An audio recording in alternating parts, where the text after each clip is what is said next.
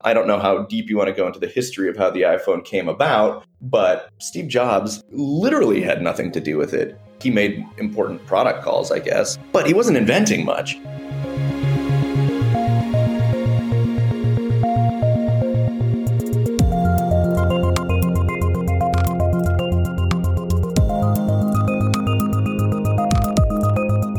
Hello and welcome to Tech Won't Save Us. I'm your host, Paris Marks, and this episode is probably the longest episode I have ever done, but I think that you will really enjoy it because this is a fantastic conversation with friend of the show and returning guest, Brian Merchant. Brian is the author of The One Device, The Secret History of the iPhone, and the forthcoming book coming next year, Blood in the Machine, about the history of worker struggles against automation. He's also the founder of Vice's speculative fiction outlet, Terraform. Now, as you might be able to guess from the title of this episode and, the time that it is coming out, Brian and I are talking about Apple, and in particular, the history of the iPhone and a lot of the details of that history and its development, as well as, its creation that was hidden in how it was presented to the public, and that continues to be hidden today in many cases, as we think about what actually goes into making an iPhone. I've wanted to have this conversation for a while because it has long annoyed me that when Apple makes these big announcements about the new iPhone or the new Mac or whatever big product it's putting out there, you'll hear about the specs, you'll hear about the new design, you'll hear about whether, the camera is better than last year, but very rarely, if ever, does any mention of the people who actually make these devices and kind of the environmental footprint of these devices ever make it into reviews and these articles about, whether or not you should buy a new phone or upgrade your phone this year. And Brian makes a really interesting point in kind of linking it to this broader kind of culture, media culture that Apple created around its events, especially with the return of Steve Jobs and the kicking off of this period of massive growth that has made it kind of like the darling of the tech press for the past couple decades. So obviously, I think this is a fantastic conversation. I think you are really going to like it, even if you're not super into Apple, or if you're like still a big Apple fan. I still think it's a good episode for you to listen to get more context on this device and this company. So I hope you enjoy it. Tech Won't Save Us is part of the Harbinger Media Network, a group of left-wing podcasts that are made in Canada, and you can find out more about that at harbingermedianetwork.com. If you like this episode, make sure to leave a 5-star review on Apple Podcasts, and you can also share it on social media or with any friends or colleagues who you think would learn from this conversation. And finally, every episode of Tech Won't Save Us is provided free to everybody because listeners like you choose to support the work that goes into making it every week. So if you like the show, you can join supporters like Greg from Montreal and Matt Monahan by going to patreon.com/techwon'tsaveus and becoming a supporter. Thanks so much and enjoy this week's conversation. Brian, welcome back to Tech Won't Save Us. Thanks, Paris. Good to be here. Great to speak with you again on a different evil tech corporation. Maybe evil is, no, actually, maybe it's not going too far. Obviously you are the author of The One Device, this book that really dug into the history of the iPhone, all of the kind of details and the people who I guess a lot of people would not recognize were kind of behind this product that so many people are reliant on today. And obviously, as we speak, this week is Apple's annual iPhone event where they announce their big new product, the product that brings in the lion's share of their revenue and profits, most importantly, every year. And so I thought it was a good opportunity for us to, have a conversation to talk a little bit about that product that has become so central to so many people's lives in the past, decade and a half, I guess. So I wanted to start by asking you about, the way that Apple positions and presents these products and the iPhone in particular, right? Like, a lot of people can think back to that first unveiling of the iPhone with Steve Jobs on stage, showing things off, even how he, took credit for certain things that maybe he shouldn't have taken credit for. So what do you make of the way that these keynotes are structured and the way that they kind of influence how people think about these products? Yeah, it's a great question. And I think it's something that doesn't really get as much attention as it should. It's really interesting that it's become sort of this subgenre unto itself, these keynotes, these like product unveilings. I mean, they're really glorified infomercials. They're really just kind of ads that people have been conditioned, and the tech press and tech consumers especially have been conditioned to sort of anticipate as some exciting, dramatic event. And there's a couple different threads that sort of go into that. I mean, there is a rich tradition in the tech world that even predates Apple, predates sort of hyper commodified tech. Maybe a useful starting point would be sort of this event called the Mother of All Demos that was done way, way back, sort of as early computer technologies were coming together. It was sort of the brainchild of a guy named Engelbart, Doug Engelbart, I believe. I should pause real quick. It's been a minute here since I've been in Apple land, and in this subject, after I finished the iPhone book, I shunned all things Apple for a year or two before getting back into the trenches. So not everything's as sharp as it was as when this thing rolled off the presses. But yeah, it really was this sort of, a lot of technologists cite the mother of all demos. A lot of sort of key sort of prototype technologies were displayed then. There's an early mouse and the keyboard and some systems that looked a lot like even Google Doc, where people could collaborate on writing a document. Like, these ideas were prototyped 50, 60, 70 years ago. It's kind of crazy to think how little we've progressed in some of these fronts. It speaks to how entrenched a lot of these technological traditions have become, but it also speaks to how old and how these things that we consider innovations are really not new at all. Anyways, it was a big deal. It was sort of a founding moment in tech history, and a lot of guys were aware of it. It sort of spread in tech lore. This was the time of Stuart Brand and the Whole Earth catalog, and sort of it really became an influential kind of, even if you weren't there, it was actually streamed, another technology we've become all too familiar with. But even if you weren't there, it became one of those things, kind of like a techie Woodstock. Everybody was sort of like, oh yeah, the mother of all demos, like, yeah, especially for the tech set. So that ever since has informed kind of, this is how you do a product demo. You get on stage, you sort of use a commanding voice, you bequeath the technology unto the world.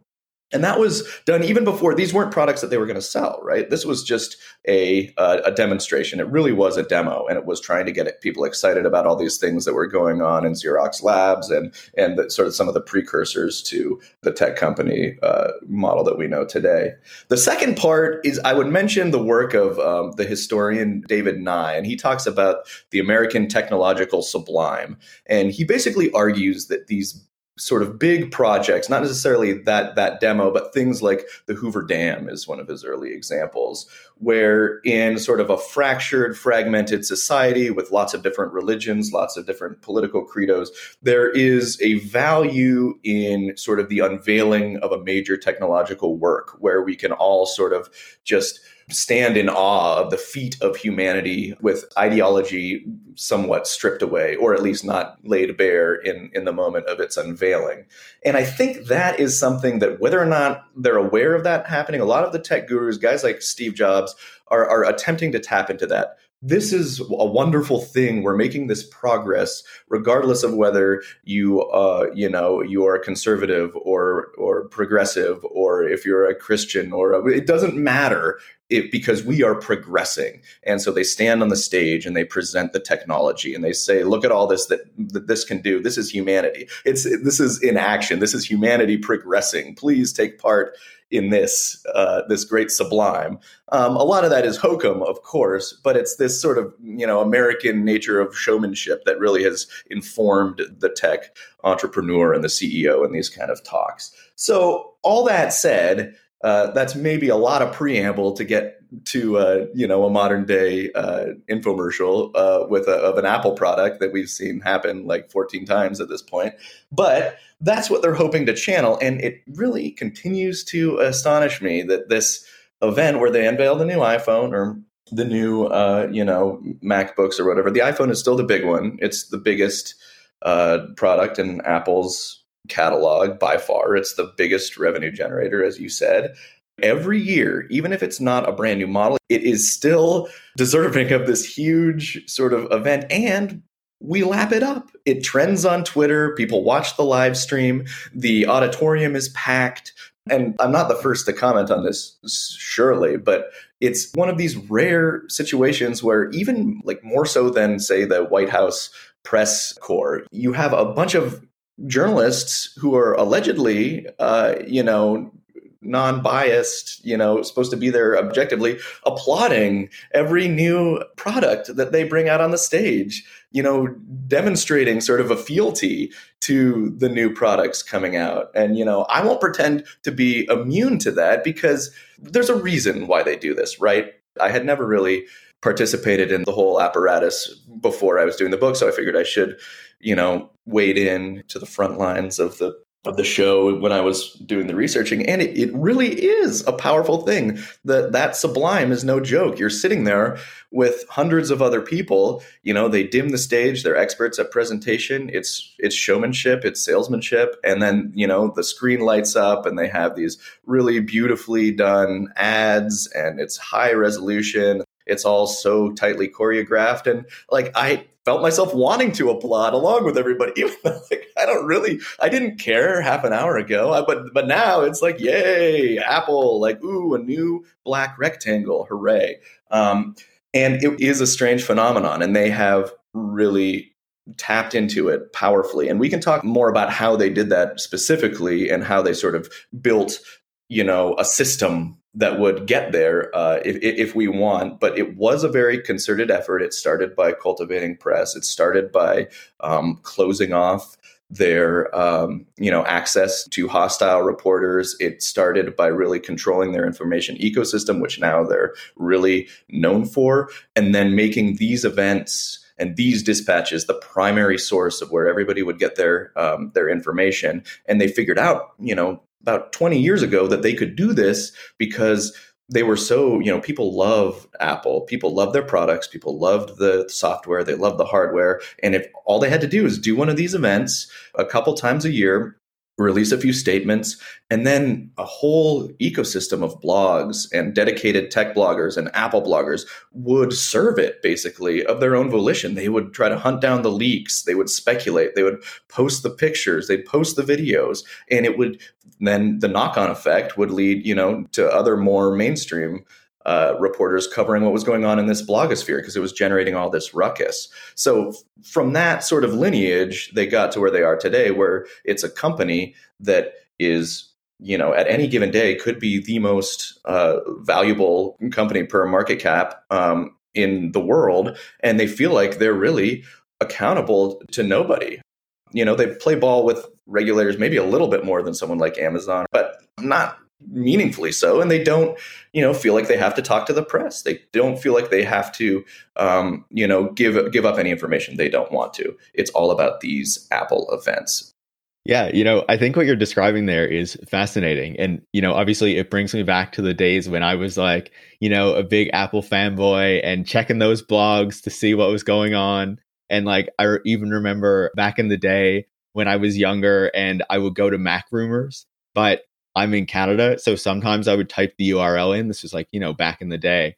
And I would type the URL in and put the U in Rumors and it wouldn't come up. And I was like, oh, is the website down today? And not realize what I had done. But yeah, that's a bit of a digression.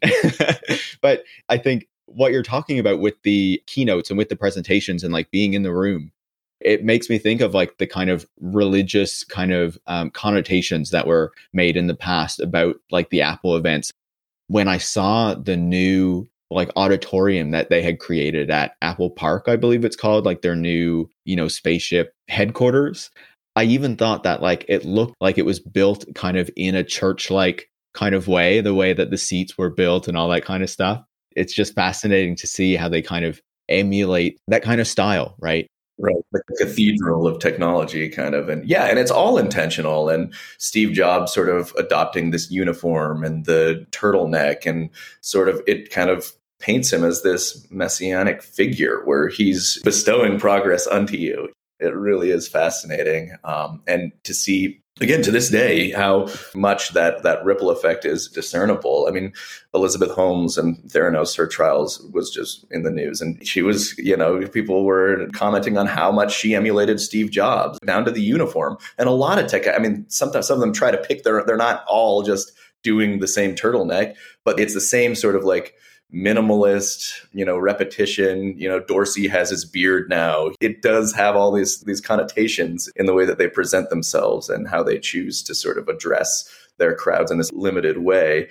When I was interviewing some of these guys who were actually working at Apple, sort of the rung below, or like 3 or 4 rungs below the Messiah figure, they would say that even when they were at work on a given day, people were just walking around with the turtle. Like they weren't asked to, as far as anyone know, adopt this. There's no uniform, but they were just wearing the same clothes as their acolyte, just the way that, a priest would don a robe. It really is wild how much it did and still does kind of seep into that part of the culture and its presentation.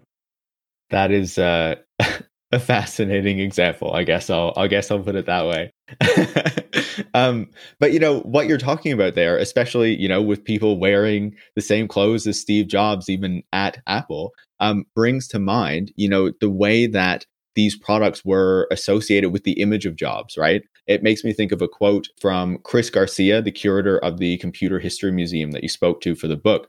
And he said, "I really don't see the iPhone as an invention so much as a compilation of technologies and a success in smart packaging," getting back to that kind of marketing element of it. So can you talk a little bit about how, the iPhone is this kind of compilation of technologies that were developed over the course of, in many cases, many decades, and how there was also this team at Apple who worked at kind of putting them all together into this really sleek package that we now call the iPhone. But then when it is presented to the public, it is presented as this is something that came from this one man, Steve Jobs, who, as you say, is kind of bringing it down to us, regular folk from above, the symbol of progress. Can you talk about that kind of difference in the reality of the creation of the product and then, how it is presented in these keynotes and in this kind of really stage managed way? Yeah. After Apple had a really rough 90s, and Apple had kind of, to his mind, made the mistake that a lot of computer companies like Microsoft, getting into too many markets, getting into sort of just kind of becoming more of a GE where you have all these models and all these different categories. And he really sort of decided that everything was going to be simplified, what products they were going to offer, how they were going to look, the sheer number of products. And he was also going to simplify and cut off the approach to giving press. And that meant in the previous sort of 20 years of Apple's history, especially early on, you can go back and read interviews and things, and it's surprising how open the technology industry was back then. I mean, it was really part of the ethos was that like we are freeing information. We're making these leaps in information technology. That was part of the program, was to just sort of Steve Levy would walk in and they'd just kind of show him the stuff, and it was kind of this more freewheeling sort of situation. And in that case, it did benefit all parties because they got to look like sort of these more, progressive, scrappy punks who were taking on IBM or whatever, who were doing the mainframe computers and sort of the old enterprise tech. But in the 90s, all the bad press Apple got about wrong moves and this and that, as Steve Jobs decided that he'd had it. I mean, I don't know. I won't pretend to know his full thought process, but when he came back, he was really animated. He had taken a drubbing in the press for mismanaging the company in the past, and he was going to kind of come back with an iron fist. And in so doing, he set the precedent of sort of modern tech PR in that he just decided that, it's simpler. And he would be pretty forthright about saying this. He's like, well, I don't want to complicate the story. I know the story of Apple and its products best. It doesn't matter if somebody else invented it. I can tell the story the best. So he almost never invented anything technology-wise. He made important product calls, I guess, and design, he thumbs up and thumbs down, and people really respected his opinion. But he wasn't inventing much. He was sort of the tastemaker and the arbiter and the chief storyteller. And that was a big sort of moment, I think, in shaping how it was right about the turn of the century. And he says this in articles with the handful of people that he'll still give interviews to, which was, Steve Levy and I think John Markowitz from the New York Times, a few guys. And he was just outright. And that really pointedly meant erasing the work of everybody else that had come before. I mean, when you're presenting a product, it's almost always going to be the case that you're not going to, just given the dictates of modern capitalism, you're not going to just mention the lineage of everybody that you cribbed from. You're going to try to make the pitch for it being new and revolutionary. And that's another part of what Apple did to sort of really move the game forward and really sort of cement the norms of modern tech commercialism. But the iPhone is really remarkable in that. And that's how the first chapter in my book that's not about Apple itself looks at how sort of about 20 years before the iPhone, almost 15 years, there was another small secret team making a product that was going to be a smartphone with a touchscreen. It was going to have apps and games and do email. And it was early 90s, and the idea for this product was just basically, if you're describing it to somebody who doesn't have any idea, they'd think you were talking about the iPhone. But it was IBM's early competitor into the arena, and it was too early to be useful to anybody. But the inventing part, the part saying, hey, look, this is a useful conglomeration of technologies. Wouldn't it be great if we could do all this stuff? The inventing part, sort of getting the ball rolling, happened way early on. Even the packaging into sort of having email and having texting, having games, having apps, having a touch screen that you would carry with you to do computing and use as your phone. That was super early on. Apple didn't come up with that. What Apple did was really distill that, and they got lucky because they came along at the right time and they had the right crew having the right sort of ideas. I don't know how deep you want to go into the history of how the iPhone came about, but Steve Jobs literally had nothing to do with it. The genesis of the iPhone itself within Apple was a secret project full of engineers and designers who were kind of itching to do something interesting at a time when they felt like there wasn't enough interesting stuff for them to do above board. So they were meeting secretly in a room kind of adjacent to the industrial design lab. And they were hatching out sort of the genuine sort of leaps that the iPhone would make, which is, to my mind, sort of the user interface design stuff. The stuff that really makes the iPhone is when you're pinching to zoom, when you can really move around media on the screen with your fingers in a new way. And that really proved crucial in sort of differentiating it from IBM's early phone that a guy named Frank Canova Jr. I always want to shout out Frank because he was like this early inventor. He was the guy who kind of came up with making the first sort of iteration of the smartphone. Nobody remembers him. When I wrote the book, he didn't have a Wikipedia page. He didn't have any, like nobody knew what Frank Canova Jr. had done, but he had invented the first smartphone. And he really deserved sort of a little bit of credit, I think, for making that leap. I mean, cell phones were kind of around, but he did the important work of kind of like making it into a product. And then everybody in the 90s knew about it. It was called the Simon. It was the IBM Simon phone.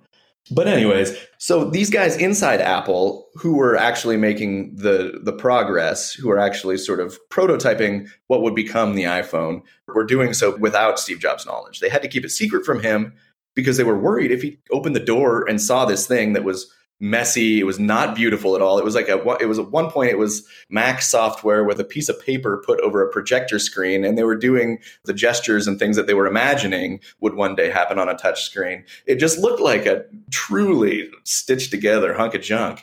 And if Steve Jobs had opened the door and seen that, they were all worried that he would just shut it down. And it really speaks to sort of the discrepancy between how we think what's going on at these tech companies, where people are inventing all the time magic. Most of it's desk job work where you're getting your marching orders and you have to do this or you have to do that until sort of inspiration strikes like that. And so fortunately, they had that prototype lying around when it became clear years later that they were going to have to do a phone. And they felt like they had to do a phone because they had the iPod, which was big, but cell phones could do MP3s in the early to mid 2000s. So they kind of got marching orders from the executives who were saying, okay, like this is going to eat our lunch if we don't do something. So it wasn't like Apple or anyone at Apple, even not even the guys who invented the DNA of the iPhone were like, a phone is the thing that we need. It'll be a smartphone. That's the future. They were like, a touchscreen computer. That is going to be cool.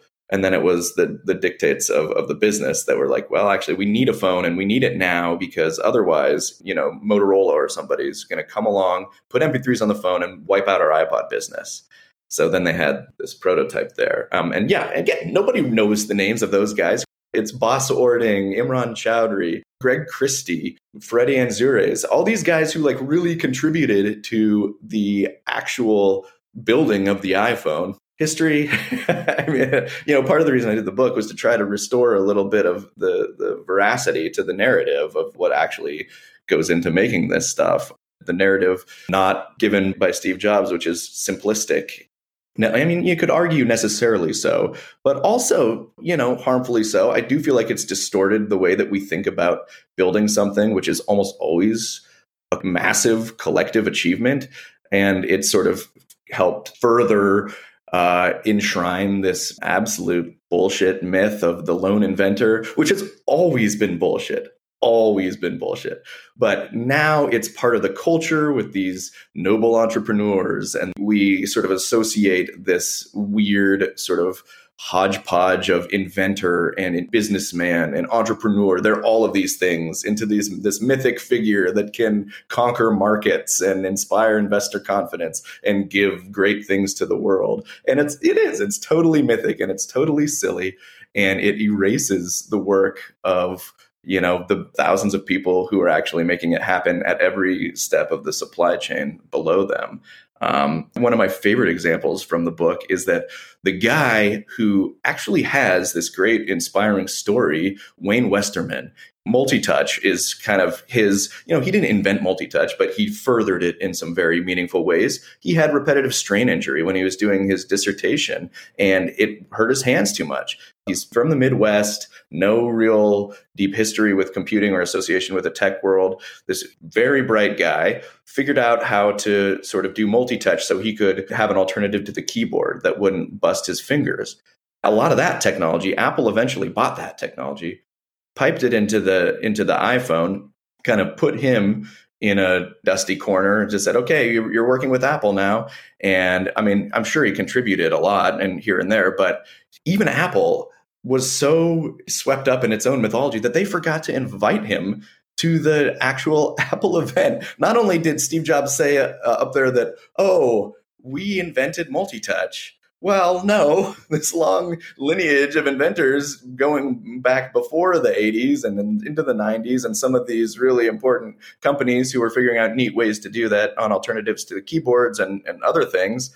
But one of the pioneers that you hired at your own company, Wayne Westerman, he's there. You could have said, hey, Wayne did some great work on multi-touch. And here, no, it has to be just Steve Jobs. We invented it. Apple did it. I did it because I'm the one on stage pointing to the word multi-touch on the screen.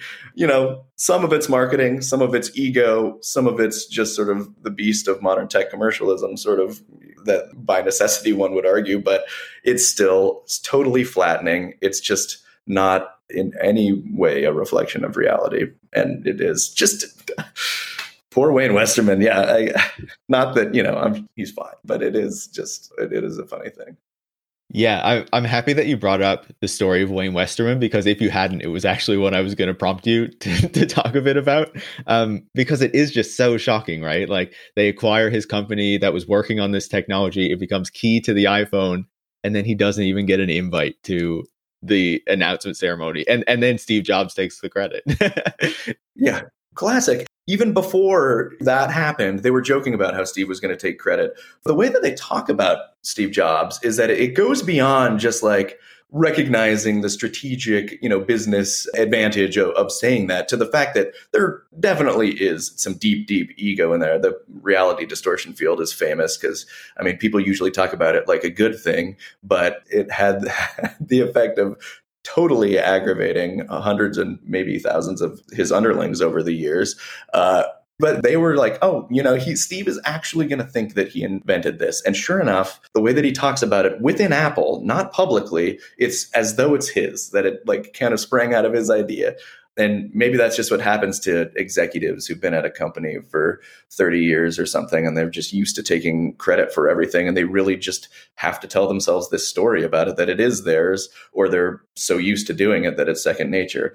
I don't know, but it is now one of the foundational sort of elements of the modern tech landscape, whether it's Elon Musk, everybody thinks they associate him with the Tesla. He just acquired the company. Like all of the things that he's most known for, Elon isn't an inventor. Even his biggest fanboys would probably see that, I guess, but it does have this impression that he is the animating force behind all of it.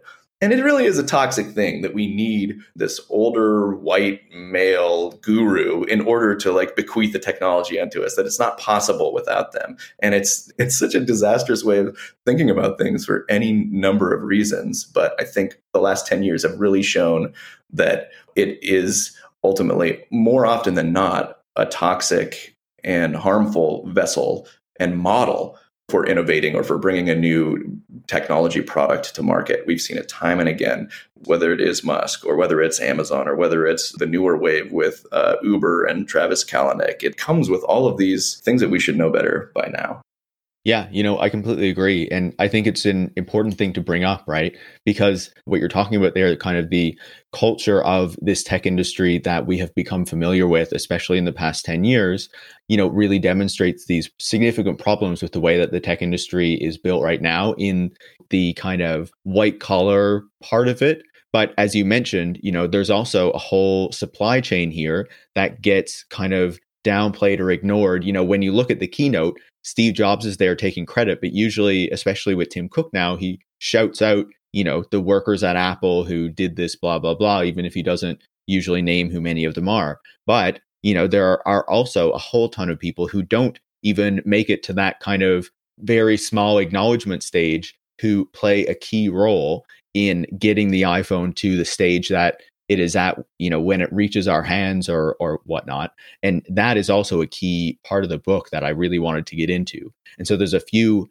areas where I think that plays out that are important to discuss. And I wanted to start with the Apple stores because, Apple has outsourced a lot of the things that it does now, manufacturing, things like that used to be in-house. But stores is something where, this is still part of what they do. It's not just selling it through third-party retailers, though they do that as well. But, there has been a lot of talk for a long time now, I'd say since the stores were even set up or not long after, about how, the pay that these workers receive is very low when you consider the amount of money that they make for the company, the value of the products that they sell, and how, Apple, like many other retailers and tech companies, have also fought unions when workers at these stores have tried to form them. So can you talk a little bit about the retail part of the Apple conglomerate, I guess?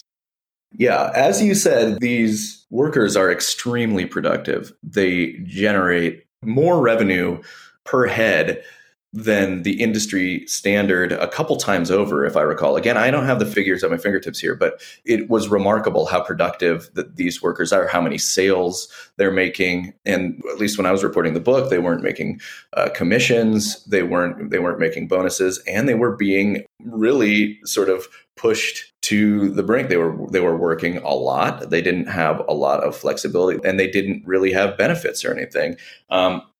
The most famous incident of this, and he was ahead of his time, really. I think his name was Corey Mall. He tried to organize Apple, but before, now it's kind of slowly seeped in, and it's great to see a new wave of sort of union drives among digital media companies, tech companies. It's become a little bit more familiar now, but back in 2011, I want to say it was, when he was trying to organize, I think at the time there's 30,000 employees or so that worked at these Apple stores. I'm sure there's a lot more now.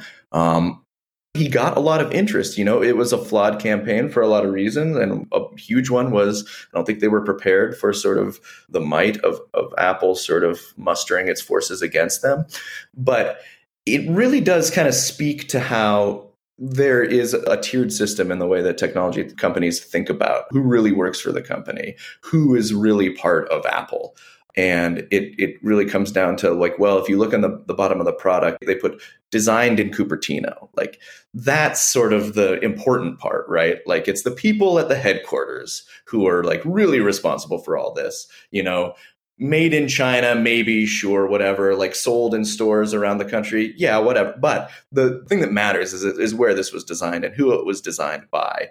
So it does create this kind of a caste system. And, if you talk to Apple Store workers, they're extremely skilled. They know these products inside and out. They can identify your issue with your phone or with your computer. They are an immense value to the company.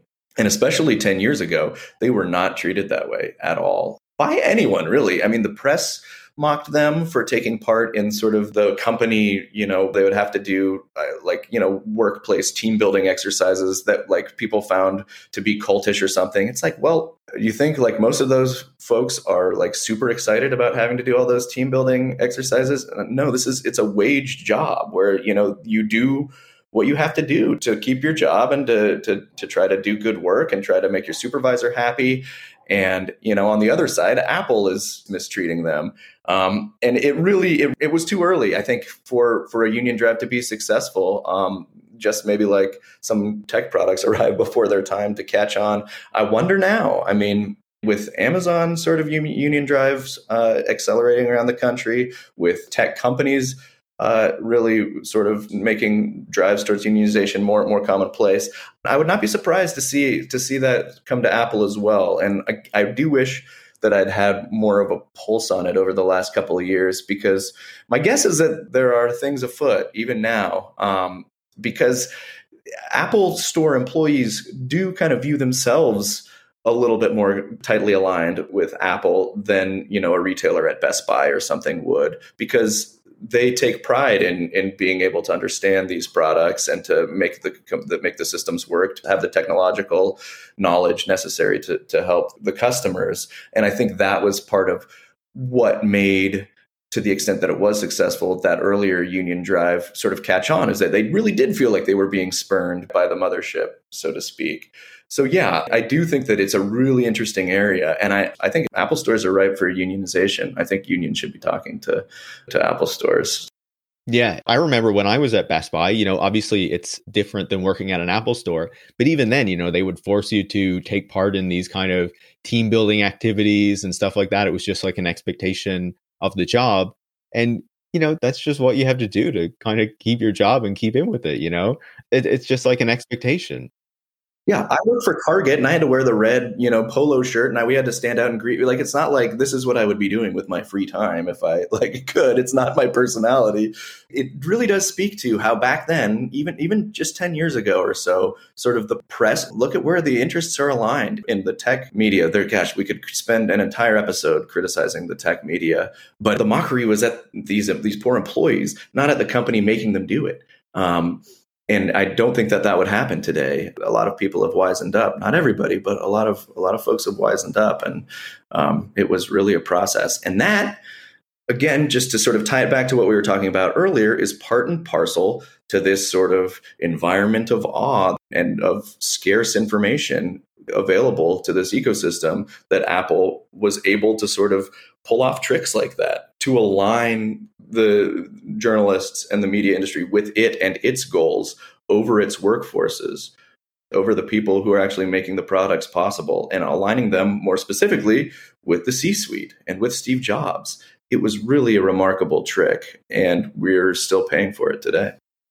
Absolutely. I think that's such a good way to describe what happened. And just a final point on that, it was fascinating to see that 10 years ago, as we talk about unionization and organizing in the tech industry in the past few years, that 10 years ago, there were people trying to do it at Apple, but, unfortunately failed. But, we talk about the Apple stores. Obviously, those are workers who are still within Apple, who are still visible to the public, to the journalists, in a way that is very notable, right? They'll get written up in the stories about the launch of the iPhone because people are there lining up in front of the store or go in on the opening day, or sometimes Tim Cook or Steve Jobs would show up at one of the major stores and be there for the iPhone launch, right?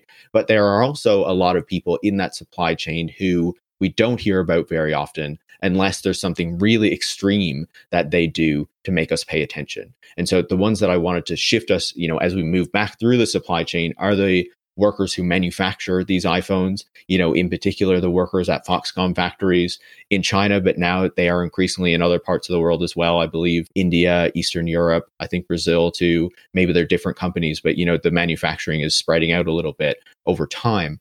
So can you talk a little bit about the experience of these workers who manufacture the phones and what the sites where they are located are like? Because you actually went into one of those kind of Foxconn facilities. So tell us a bit about that. Yeah. The necessary context for anyone who isn't aware, this was about 10 years ago. We tend to only acknowledge supply chain issues when there's an absolute crisis. I mean, when there's tragedy, when there's death. I mean, anything short of that, our media will not pick up on. I mean, in this case, it was in 2011 also, I believe it was, that there was an epidemic of suicide at Foxconn, at the main factory that was producing iPhones. The psychological toll of working at these facilities, so much was demanded of these workers. It's repetitive, mind-numbing work where you're at a station basically doing sort of hyper-accelerated Fordism. You have your task and you're doing it over and over and over hundreds of times a day. And if you screw up, you are subject to getting shamed by your floor manager. They will stand you up and they will say, like, this is why we had to throw out this product.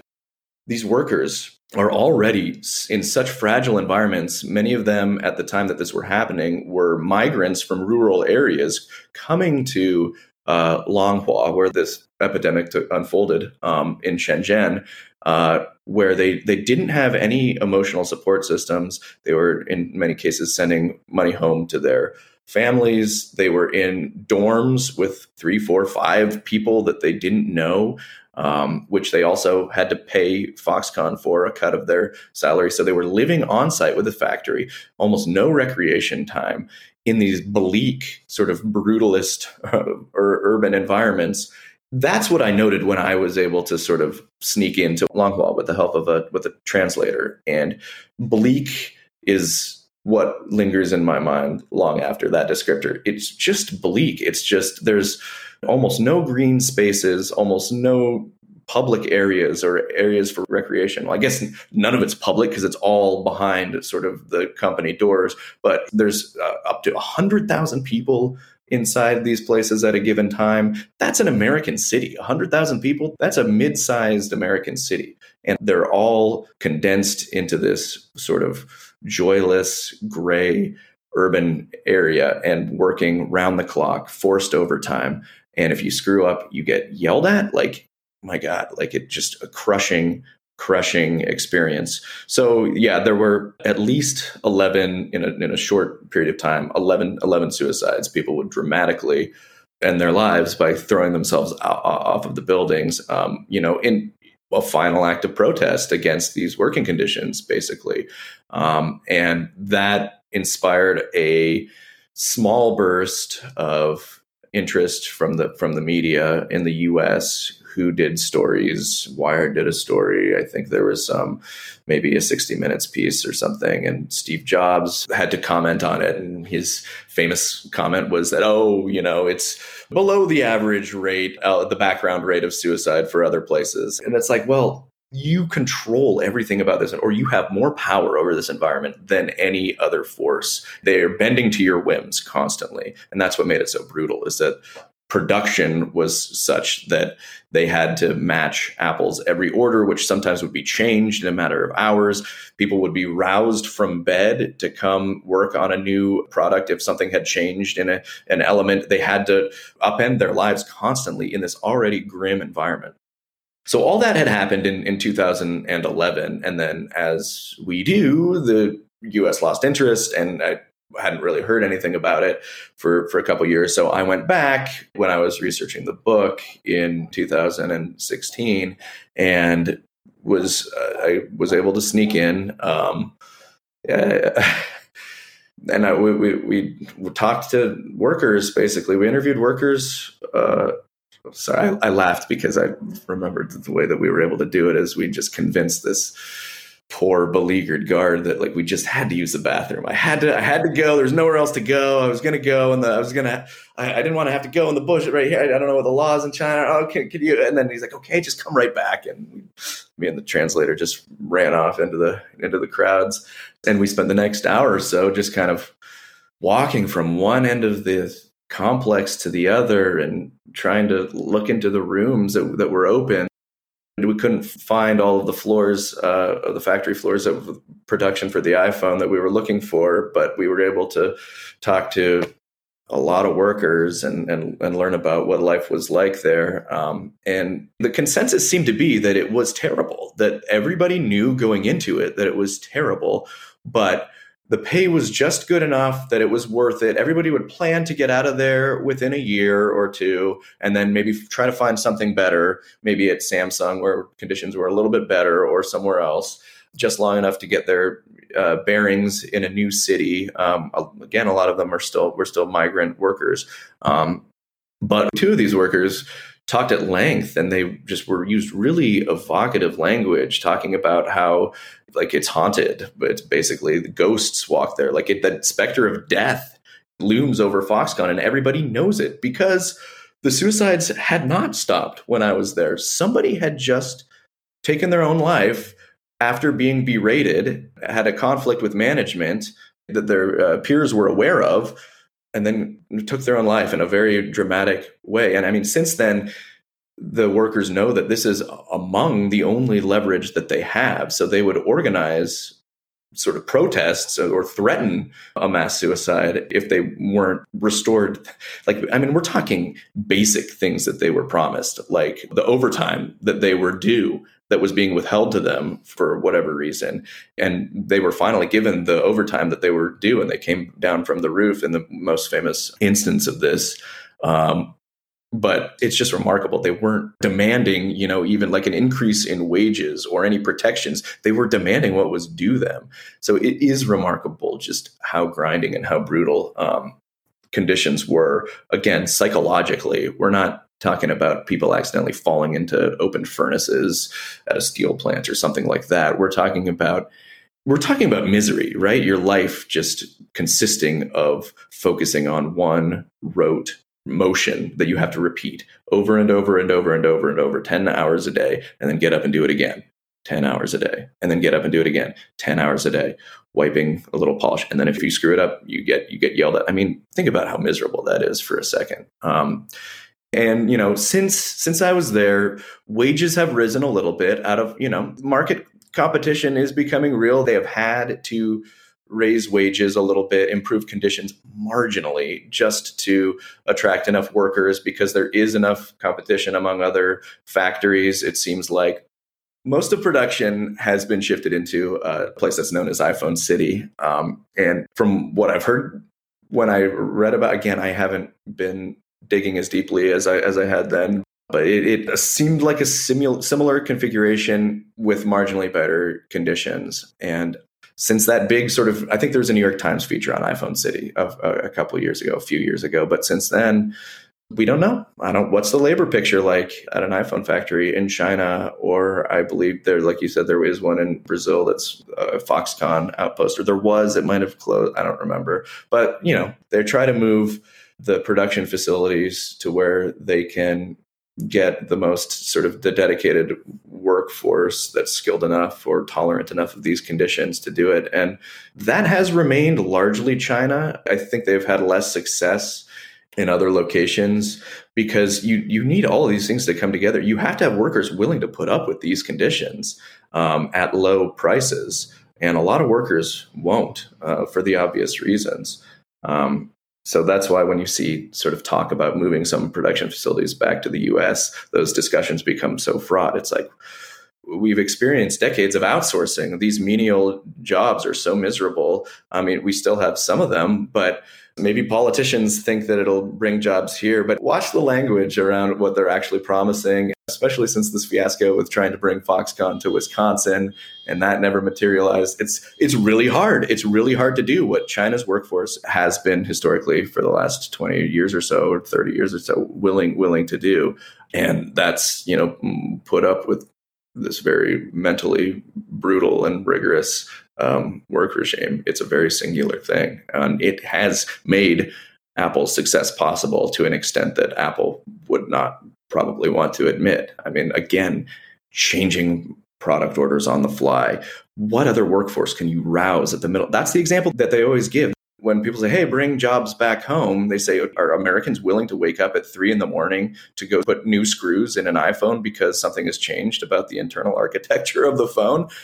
I don't think so. We have labor laws that preclude us from doing things like that. So as long as that's the case, I think Apple is partnered with China in a very durable and very sticky way for the foreseeable future. Yeah, I think those are all essential points. And I would just add a few to add on to what you're saying before we talk about the next part of the supply chain. And, you're talking about how quickly Foxconn can bring these workers to, the production line. So I would say to listeners, think about the discussions we've been having about Amazon in recent years and the way that they put pressure on their workers. And then think about how this is like even many times worse than that.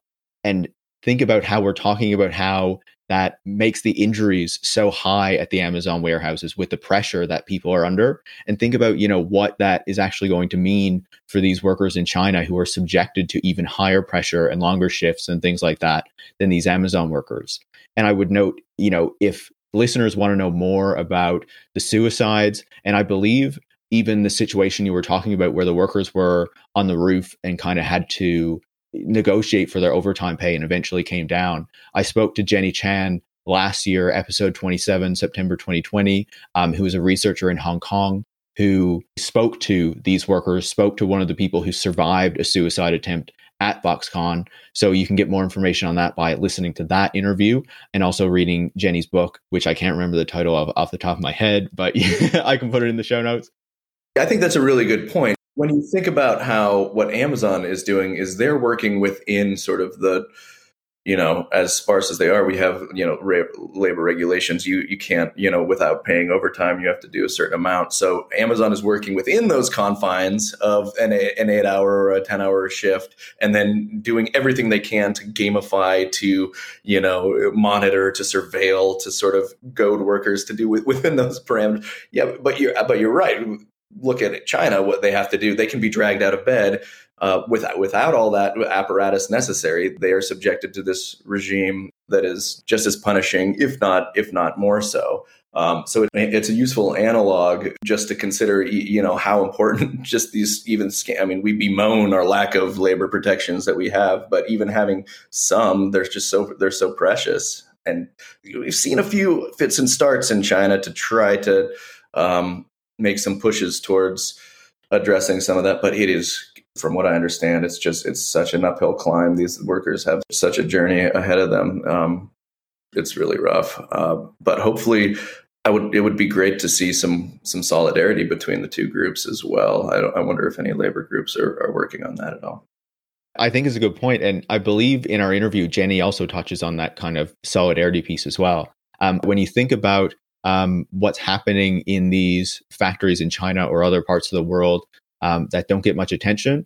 During the pandemic, there was also a story out of India where an iPhone factory run by Wistron near Bengaluru was completely smashed as workers rioted because they hadn't been paid in, I believe, a couple months or something like that. So it's just to show that these things still happen. And in this case, it's almost like, Luddism in action. But, there's a final piece of the supply chain here that you also visited while doing the research on this book. And that is the mining, where the minerals come from for these phones that, make them all work. And just to set up some context, you spoke to David Michaud of 911 Metallurgist, to kind of look at the minerals that go into the iPhone. And he kind of broke down the minerals in that iPhone to see what was in there. And he wrote that based on his analysis that 1 billion iPhones were sold by 2016, which translates to 34 billion kilos or 37 million tons of mined rock, which is a whole lot of earth. And each ton of ore processed for metal extraction requires 3 tons of water.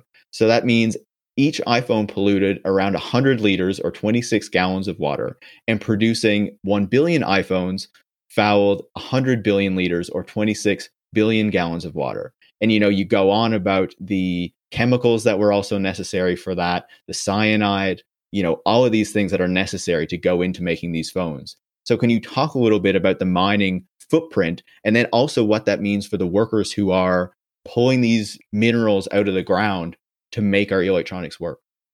Yeah, no, it was really remarkable. That was a fun project. He pulverized a brand new phone and analyzed the elements. We were really able to distill down how much of each sort of mineral and element was contained inside the phone.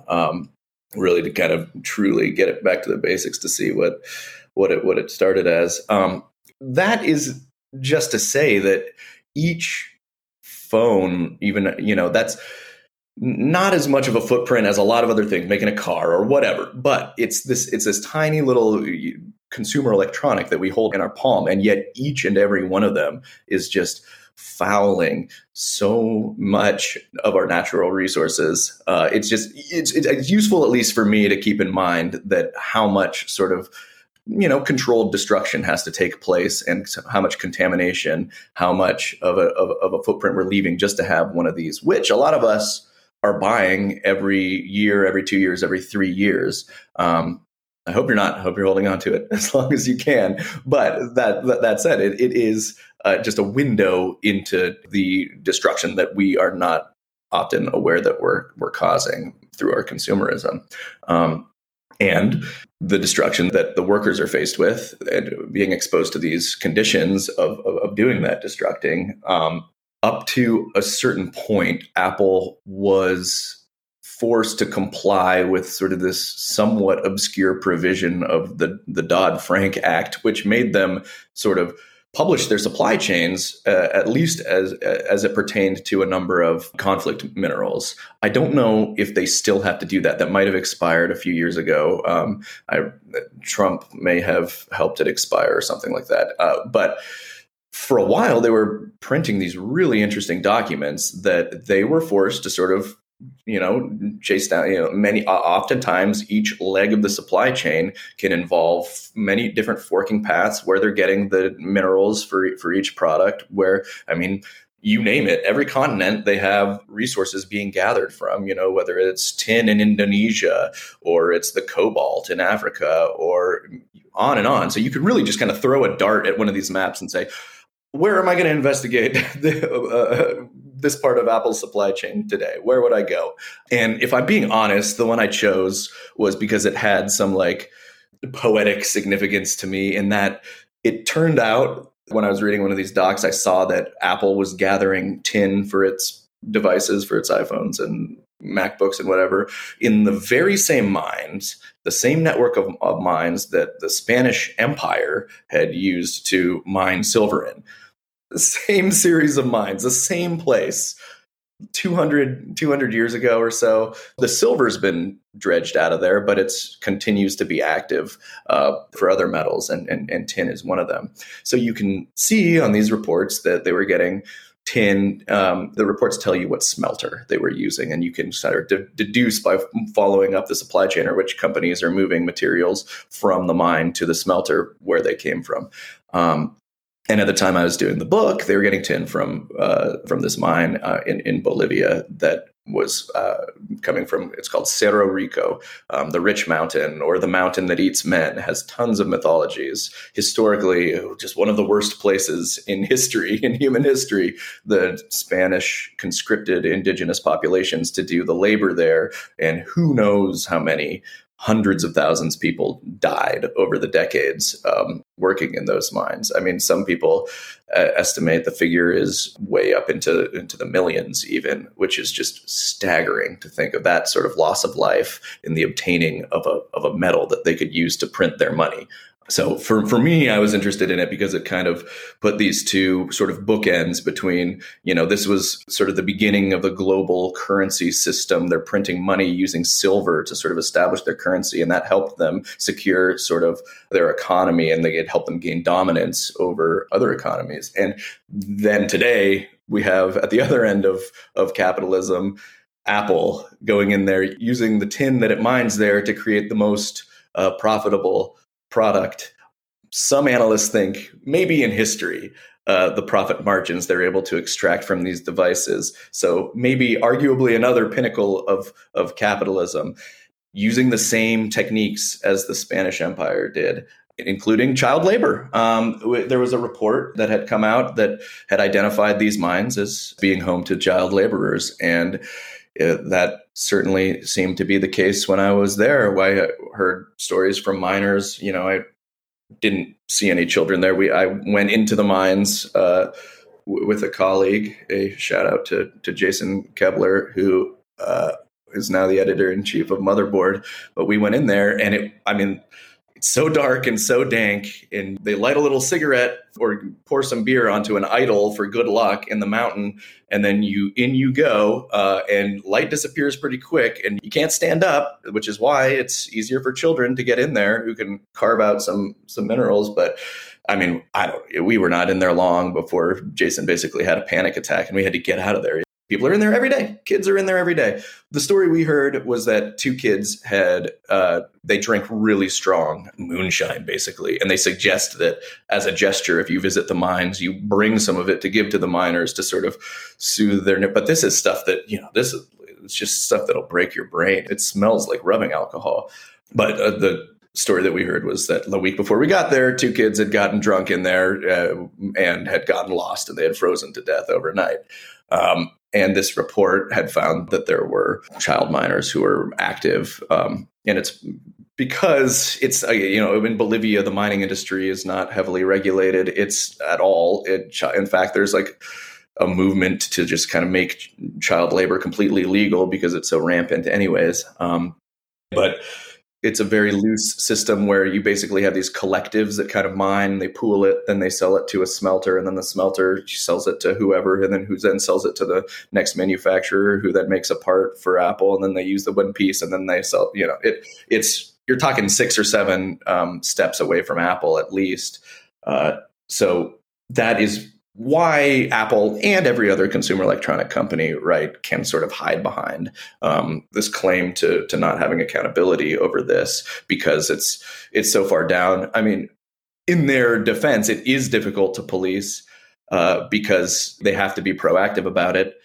But they're using that labor. They're exploiting. They're profiting mightily off of this labor. So, they absolutely, should, in any morally just world, make sure to ensure that the conditions at these mines of all the various products that they're profiting off of, all the extracted minerals and so forth, are being done so as humanely as possible. And yet it's like whack-a-mole. When I asked Apple about this, they refused to respond. And then I wrote an op-ed in the LA Times about it. And then I tried to get them to comment again. And they said, oh, we've stopped using that much. So whether or not they stopped using it after it was brought to their attention, whether or not they stopped using it at all, there's some ambiguity around that. But, the other famous examples have been, I think Bloomberg found that it was also tin in Indonesia, in just these horrific sort of mines that were made of sand. So people would be chipping away at the side of a wall, and then it would just cave in on them, and people were just dying en masse because there was no real protections. And it was, again, one of these completely unregulated situations, and that was where they were getting their tin. You have other child labor across, I think cobalt was one in the DRC and in the Democratic Republic of Congo, where they had kids just going into the earth, and, accidents were rampant there too. A situation where mines are controlled by warlords and tribal sort of extraction infrastructures, and it's almost impossible to police. But every time it seems one of these is discovered, like, okay, then we're going to stop using that. We're going to do better. And then a couple years later, and it's hard because these stories, unless they reach that fever pitch of tragedy and horror where you can't look away, they don't really interest the American public all that much. So it's hard for newsrooms with their constrained budgets and whatnot to justify sending reporters on this beat. So it remains sort of a criminally under-examined element of sort of the production of that goes for not just Apple, of course, but every single consumer electronic manufacturer, every single product manufacturer. It's definitely a bleak side to the reality of producing these. There was an attempt, I think it was called the Fairphone. Their aim was to sort of make their entire supply chain ethical. And they were just having a hell of a time doing it. It's been so normalized to use the cheapest, the most dangerous, the most unskilled and disposable labor possible that it was so hard for them to find. I don't know if they were ever able to make a fully fair phone. I think they maybe said like, well, we're going to do this much fair or something like that. I haven't seen where they're at now or what have happened with that. But it was a really interesting project to try to highlight how very problematic and atrocious those supply chains are. Yeah, I think what you're describing there is essential. And it stands out to me because it's one of these elements of, the production of these products that, like, I would say most people don't even realize happens, right? Especially when you think about, the manufacturing piece, but also the mining piece. I would say if listeners are interested in learning more, I spoke to Theo Riofrancos, who, is an expert on mining, especially lithium mining, in episode 24. So if you want to learn more about, the impacts of this mining, you can go listen to that episode. Brian, I kept you longer than I had expected to, than I planned to, but I want to ask you one final question. We started by talking about how these keynotes, these Apple keynotes, present the products in a very specific way. And so, you don't find out about, the manufacturing element, the mining element, what's happening with these workers, even so many of the white collar workers who go into making these products, and how Apple developed this media relations strategy that was really designed to limit the amount of information that journalists receive. And then, one thing that really stood out to me in recent years, as I've been learning more about this element of these products, is, as you were saying, how little reporting is also done on it. And, especially when you read the reviews of the iPhone and all of these consumer products when they're released, they talk about the new specs, they talk about the new design, but there's so little about these workers who, are essential to making it. So I wonder what you make of, how much is hidden from the process of creating these devices and what the effects of that are. Yeah, a number of things here. First, I want to shout out anybody who does this, who does do the work, the labor reporting of this, and gets in there. It's such hard work to do, and there are great reporters who do it whenever they can. So there are absolutely people doing great. I don't want to make it seem like nobody is. It's just an uphill battle to get the resources and to get the mind share to do that. And to groups like China Labor Watch, who are toiling in some of the most difficult sort of environments possible for continually trying to shine a light on this stuff. So there are people doing unimaginably great work there.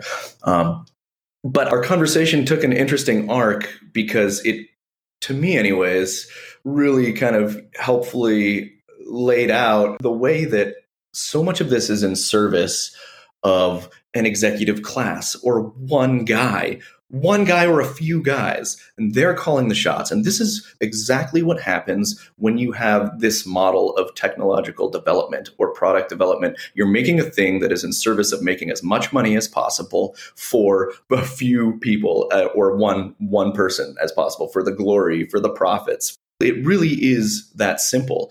And then you have so few people who are capable of making decisions about making different parts of that process more equitable or more humane. It's harder and harder to get time to do that if everything is stemming from the decision making, the thumbs upping, the thumbs downing, the egomania of the CEO, inventor, hero, this one person who again, we have all been sort of cultivated to associate with that process, and it flattens the whole enterprise. And it really does sort of lay out how toxic our model of technological development itself is. And I think one of the interesting things that we're seeing as we're seeing more folks on the left getting into thinking about technology and alternate models of technological development is what might happen if a lot of these questions were asked, before we went ahead and plunged into making a new device whose sole purpose was to make as much money as possible, the highest profit margin possible, while exploiting as many people as possible to make all of that possible. I was listening to an early sort of book on Amazon, Brad Stone's Everything Store.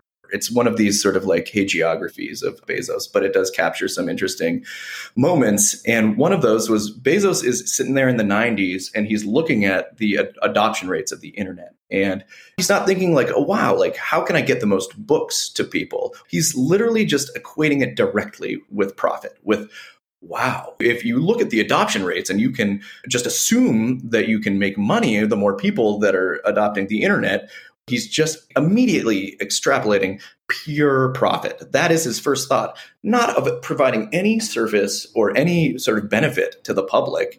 He's just thinking about extraction at the highest rate possible. And that is the founding of Amazon. Like that's where it begins. And then everything that Amazon became is in service to him. All of the supply chains, even if he's not making all of the individual calls, they all have to think about making the guy at the top happy. The guy who's going to go riding into space with a cowboy hat. The guy who is making all of these absurd decisions and ruthless sort of demands on efficiency and human labor. It's all in service of that. Not any benefit or not any great progress, not any even single product. It's all in service of that. So I appreciate this arc that we've traced out with Steve Jobs kind of as an example, as sort of, in many ways, the archetype for that figure. I mean, Jobs is the model for folks even today. And that's where a lot of this sort of comes from, I think. I think that is a fantastic point to end the conversation on, like to cap it off, because that model of technological development is a serious problem. And I would say to listeners, if you want to know more about the issues with Amazon, you can go back to episode 14 with Brian, the first time that we talked on the podcast about the Amazonification of the economy back in June 2020, to get more on why Amazon sucks.